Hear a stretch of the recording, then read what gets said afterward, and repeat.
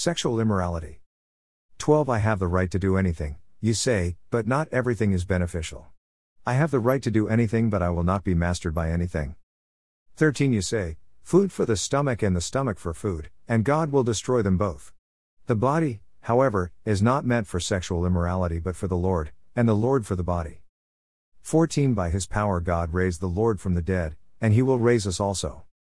15 Do you not know that your bodies are members of Christ himself? Shall I then take the members of Christ and unite them with a prostitute? Never. 16 Do you not know that he who unites himself with a prostitute is one with her in body? For it is said, the two will become one flesh. B. 17 But whoever is united with the Lord is one with him in spirit. C. 18 Flee from sexual immorality. All other sins a person commits are outside the body, but whoever sins sexually sins against their own body. 19 Do you not know that your bodies are temples of the Holy Spirit, who is in you, whom you have received from God? You are not your own. 20 You were bought at a price. Therefore honor God with your bodies.